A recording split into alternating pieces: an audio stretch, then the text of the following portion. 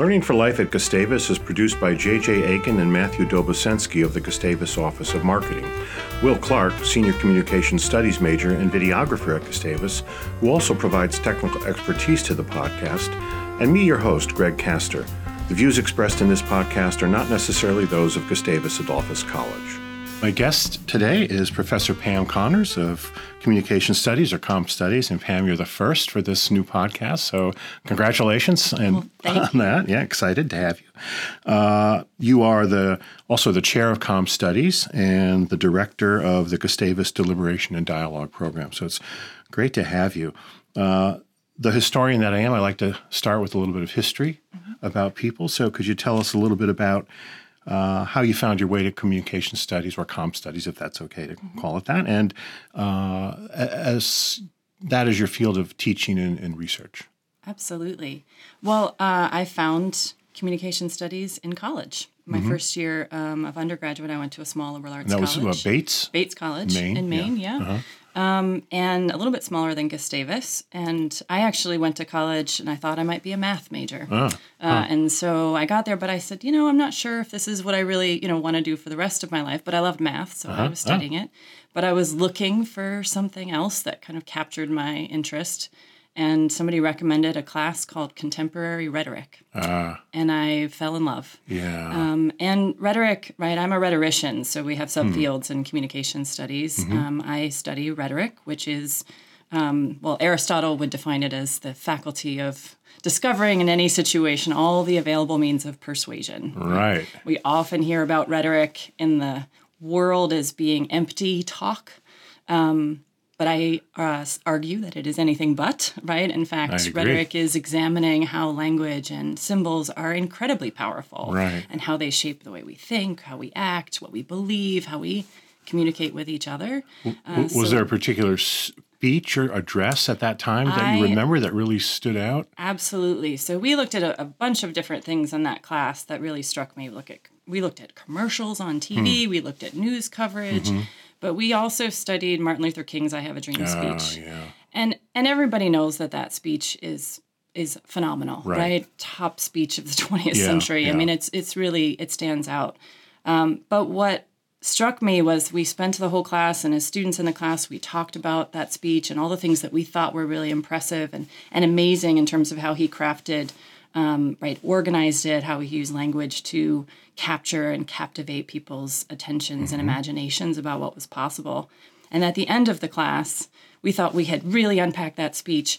And our professor, who was a rhetorician, spent 10 minutes just sort of summarizing all of the things that we hadn't quite seen, right? Yeah. And all of a sudden, I thought we went from this speech is great to this speech is unbelievably amazing. Yeah. And so I was just captivated by how rich and deep and how powerful symbols and words could be in capturing our imaginations. A lot of people don't, I don't know if you remember, if you got into this, a lot of people don't know that march and that speech were also about economic opportunity. Absolutely. It was called the March Washington for Freedom and Jobs, yes. I think, or Jobs and Freedom. Yeah. Absolutely. And that set some of my trajectory for my my early work. Was really thinking about rhetoric of economics. So I actually took some of my math background or my math interest and combined it for thinking about how do we use and how do language and discourse and public debates shape the way we think about different economies, but also people in different economic positions, right? Sometimes we tend to overlook or describe people who don't have a lot of resources and means in pretty negative ways. And we also then sort of uphold an image of pull yourself up by your bootstraps and the American dream have a really powerful way of helping us think about what does it mean to be a good American. Absolutely. Which often means, striving for great economic wealth. And that sometimes can cause a lot of imbalances. Is that where your article on labor's rhetoric came in? Absolutely, yeah. So I was interested a lot in discourses of work and how those have, shaped the way we think about what is good work, right, is worthwhile, but also a lot of that shaped how we think about people who aren't able to work, whether because of disability or because of poverty or because of circumstance, and how those sort of unequal systems can sometimes get overlooked when we celebrate, work as the only way, and certain types of work as being more valued than others. Yeah, that's fascinating. I love that stuff. Yeah. Labor historian here, so I love it. I'm interested in this program, the Gustavus Deliberation and Dialogue Program, which I confess, as I said before we started recording, I had not known about. It sounds great, and I assume it has something to do with your overall interest in civic discourse and if you'd call it activism or citizen participation. Because you just say a little bit about that program, sure, how it started and what it's about. Absolutely. Well, the Communication Studies Department about 3 or 4 years ago started talking about how could we use our expertise in communication studies to help guide students. And not just in our classes, but beyond the classroom, to think about the role of civic discussion in public life, right? How do we talk with each other about our differences, across those differences, and with those differences, right? So how do we come together in conversation and in disagreement sometimes, knowing that we all have different perspectives, but that we don't need to give those up, right? We don't need to give up our differences in order to work together, because we need to figure out how to work together. Right. And sometimes, particularly in a really politically divided, digitally dominated world, we can get really caught up in our enclaves and our differences, right? And sort of only say, I'm only going to talk to people I agree with, or I'm not sure how to talk with people that I don't agree with. And so we developed, modeled after some other examples around the country, is how do we help cultivate and study and examine communication practices that help us become better at talking with each other. Has that made you more hopeful in the current climate, or? It has. It has? Good. And I think what we've seen is that students are really hungry for this too. And so what we do, we have a group of students who are what we call our fellows in our deliberation and dialogue program, and they learn strategies for researching and setting up conversations and facilitating those conversations so that people can feel comfortable coming together and saying, here's what I believe and this is what I think, without being concerned about their perspective being demeaned or diminished. That's great. And when students enter, we ask students what they think after they've participated, and they inevitably say, "Wow, it was so refreshing to be able to say what I think and hear and learn from others." Not be yelled at, or right? And the goal isn't at the end that you've changed your mind, right? Yeah. Nobody has to change their mind. Right. But what we see are that people are saying, but I learned something, right? I learned something more about the issue that I didn't know. I learned something more about other students and other people that I didn't know before I walked in. I have a better appreciation for who you are because I learned to listen to you and you listen to me. Do you think there's here I'm speaking as a historian and thinking about our tradition of very uncivil discourse in this country, duels in Congress, but is there a danger of this emphasis on civil discourse sort of muting debate that needs to happen, muting discussion of issues that really do need to happen and about which some people are legitimately angry? Yeah, absolutely. And often what we talk about is civic discourse, right? So that it is important in our communities in order to be able to live together is to learn how to talk with each other.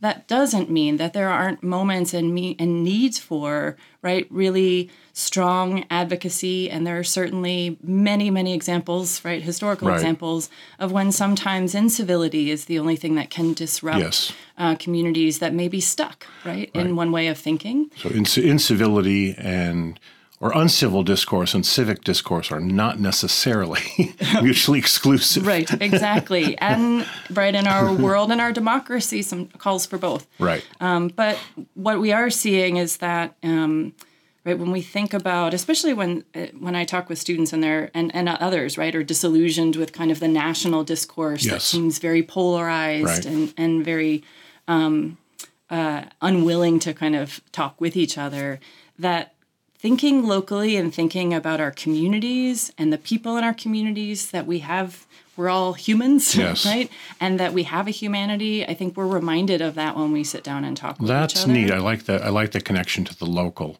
too, which leads nicely to my next question, which has to do with this project called Bridging the Divide in Minnesota. Could you say a little bit about that, which I think is really interesting? Yeah, I assume it's connected to the other. Absolutely. Yeah. We're piloting that this year. So the Bridging the Divide started at the University of Chicago, their Institute of Politics, and they were interested in how we could bring students from different areas and different perspectives across sort of a rural-urban divide that we often see in the country. So people coming from rural communities having a very different perspective that might guide their political identities than folks in the urban areas. We call outstate Minnesota, I think is the term. Right. The rural, yeah. Yeah, and so part of what they were looking for was how do we build students' ability to see themselves as civic leaders? What kinds of things can we do to bring those different perspectives together? So the early versions that they've done and building and in Chicago were really productive, and they wanted to expand that. So they partnered with us in Minnesota and said, "Hey, what could you do? And could you build using your expertise in deliberation and dialogue? Could you build a model that, right? Or what could we do if we really put students not just sort of hearing from experts, but really put them in conversation with each other in dialogue?" That's terrific. So we had students from Gustavus and students from Minneapolis Community and Technical College. We had our first dialogue last week, actually, of a series of 3 we're piloting this spring. And the dialogues all take place within Minnesota, or do you go to Chicago at some point? This year we're going to be all in Minnesota. We went to Minneapolis College campus for the first one. We're going to do one online in between, so in March we'll follow up, and in the third one the students will come to Gustavus on May Day. That's great. Maybe we can bring Axelrod here. That's right. I like his podcast. Yeah.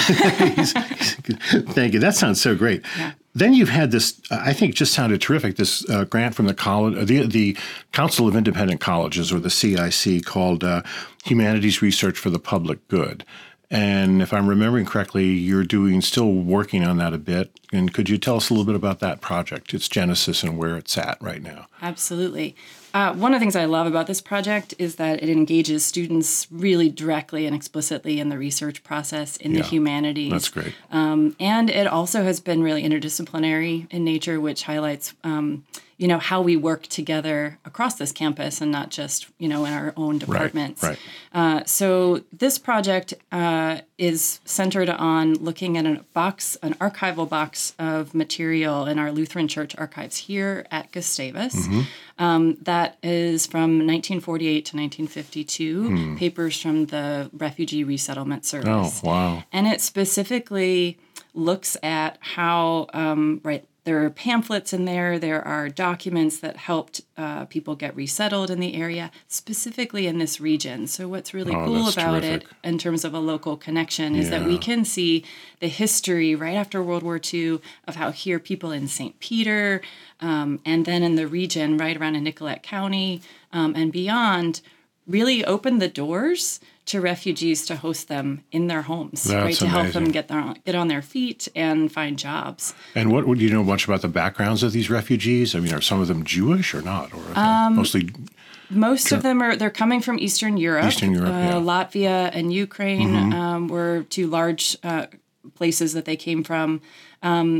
Whether not all of them were Jewish. Right. I think some of them might have been, but many of them were just fleeing a horrible circumstance and a devastated country.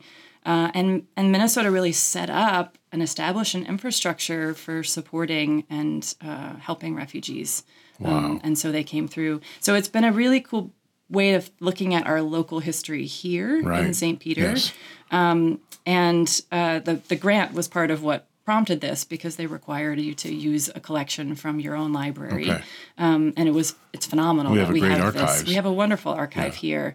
And as I'm not a historian per se, but I love to look at the rhetoric, in particular historical moments. And so I worked also, as I was putting this project together, with Maddalena Marinari, who's a history professor and an expert on immigration history, U.S. immigration history, to say, hey, can you help us sort of unpack some of this broader historical context so that we could understand a little bit about and unpack some more of the local history. That's just great. And we're looking specifically also at the language, right? And thinking about how are refugees characterized at the time. Are all the materials you're looking at in English or from the refugee organizers or committee? Yes. Okay, so that you don't have that language barrier. We don't have a language barrier with this one. But we are, I mean, some of the pamphlets are amazing. So we're actually basing the theme of we're doing a public exhibit that will be up at the Treaty Center. So the Nicolet County Historical Society, right? Yes, right, not far from campus. Right. Come everybody and see it. When does it open, do you know? It'll be open. We're going to have an opening reception. I think it's Wednesday, May 6th. It'll be open for the month of May in the Treaty Center for all who want to go through. But it's going to be called Welcome New Neighbors, Refugee Resettlement in Minnesota from 1948 to 1952. But Welcome New Neighbors comes from a pamphlet that was produced at the time to help people think about refugees as neighbors, right? A really important characterization. And other ways that refugees were framed was as an asset, right? How they can help support our communities. Thinking of people coming to our state as neighbors is a powerful rhetorical frame. To think about them as people who can help contribute our understandings of ourselves. That rhetoric is a little different from the rhetoric around immigration today. Right. Some of that rhetoric. And those strains existed then too, Sure, right? And sure. there were different Well, that was ways. my next question. Yeah. Is it? I mean, is it mostly a happy story? Do you have any sense of where some of these refugees experiencing prejudice or discrimination for whatever reasons in the area, or was it all open arms as the pamphlet instructed? It wasn't all open arms. I think one of the things that we see, though, is that the majority of people were about helping people, settle into our community here. That doesn't mean people didn't face discrimination and didn't face really challenging circumstances. Right? It's awful to uproot and have to leave your homeland and resettle someplace that's completely foreign and where you may or may not be well versed in the language. And we see that today. I was just going to say today. And you're not coming from great circumstance, right? You're coming from near death, right? War-torn circumstance. So, and in this area in particular, from parts of Africa, Somalia, And that was part of what prompted this investigation, right? Is that we're thinking not just, we're looking at our past around refugee resettlement, so that we can also, as we move forward, think about it in relationship to our current opportunities to welcome our new neighbors. It's excellent. I love how you're doing all this work that involves students and research and the community as well. Let's talk a little bit about comm studies, if I may. So what are 2 reasons or so a student should at least take a course in comm studies, if not major in it? Oh, absolutely. So, communication studies, I often say, probably about 99% of the conflicts that we have in the world have some sort of miscommunication or problem communicating at its core. So we haven't resolved and we have not perfected our communication. So useful to think about how we can do that better. Our department has what we call a critical interpretive perspective on communication. So we really study kind of 3 different areas. Rhetoric is one, how symbols and discourses shape our perspectives and identities. The second is media studies. So we think about how is communication mediated, right? Social media, television, et cetera. Really those courses, students often say they can never watch a TV show the same way again because it really opens their eyes in terms of thinking about how influential and what kinds of different dynamics are at play. And then interpersonal and intercultural communication. So how do we talk with each other on a regular basis? All very important. And those things are all, obviously, those areas are intertwined. But we think, those courses, in our courses, we really challenge students to be able to think critically, traditional liberal arts skills that you can get across this campus, but we really invested also in helping students be able to articulate their perspectives clearly, right? So oral communication, how do you speak effectively and respond to others, right? That's really what speaking is about, responding. That's important. To the circumstances in which you're in. You have to read the situation and be able to respond. Otherwise, you're just talking at people. Yeah, exactly. And that's not useful. Which there is a lot of. I don't know if there's more today than in the past, but I run into that all the time. Yeah. So we stress talking with, not talking at. And then, of course, employers are really anxious to have strong communication is one of the number one things oral that they're looking and written for. Both. You're right. Yeah, to be able to write and to be able to speak. So even if somebody doesn't major in communication, you can get a lot from just a class, taking one course that can really open up your perspective. And you've been teaching, so you went to a liberal arts college, and you're teaching at a liberal arts college. You've been here since 2011 or something like that. What is there something special about Gustavus that you really enjoy that either reminds you of your experience at Bates or is perhaps different from, or a bit of both? What I love about Gustavus and liberal arts colleges generally, but I think is particularly true here, is how readily students come to embrace the opportunity to think critically about their own perspective. That doesn't mean change their mind or change who they are, but open up who they are to see the world through a lot of different lenses. Yes. And I think the liberal arts identity of a college really embraces that, right? To think about who we are and how the sciences and how the social sciences and how humanities and the arts can really reframe our own sense of self and our sense of community. That's right. Sense of self to our humanity. Yeah. Thank you so much. You're doing great work. Very interesting. Now I want to major in comm studies. Thanks for having me, Greg. My pleasure. Thank you, Pam.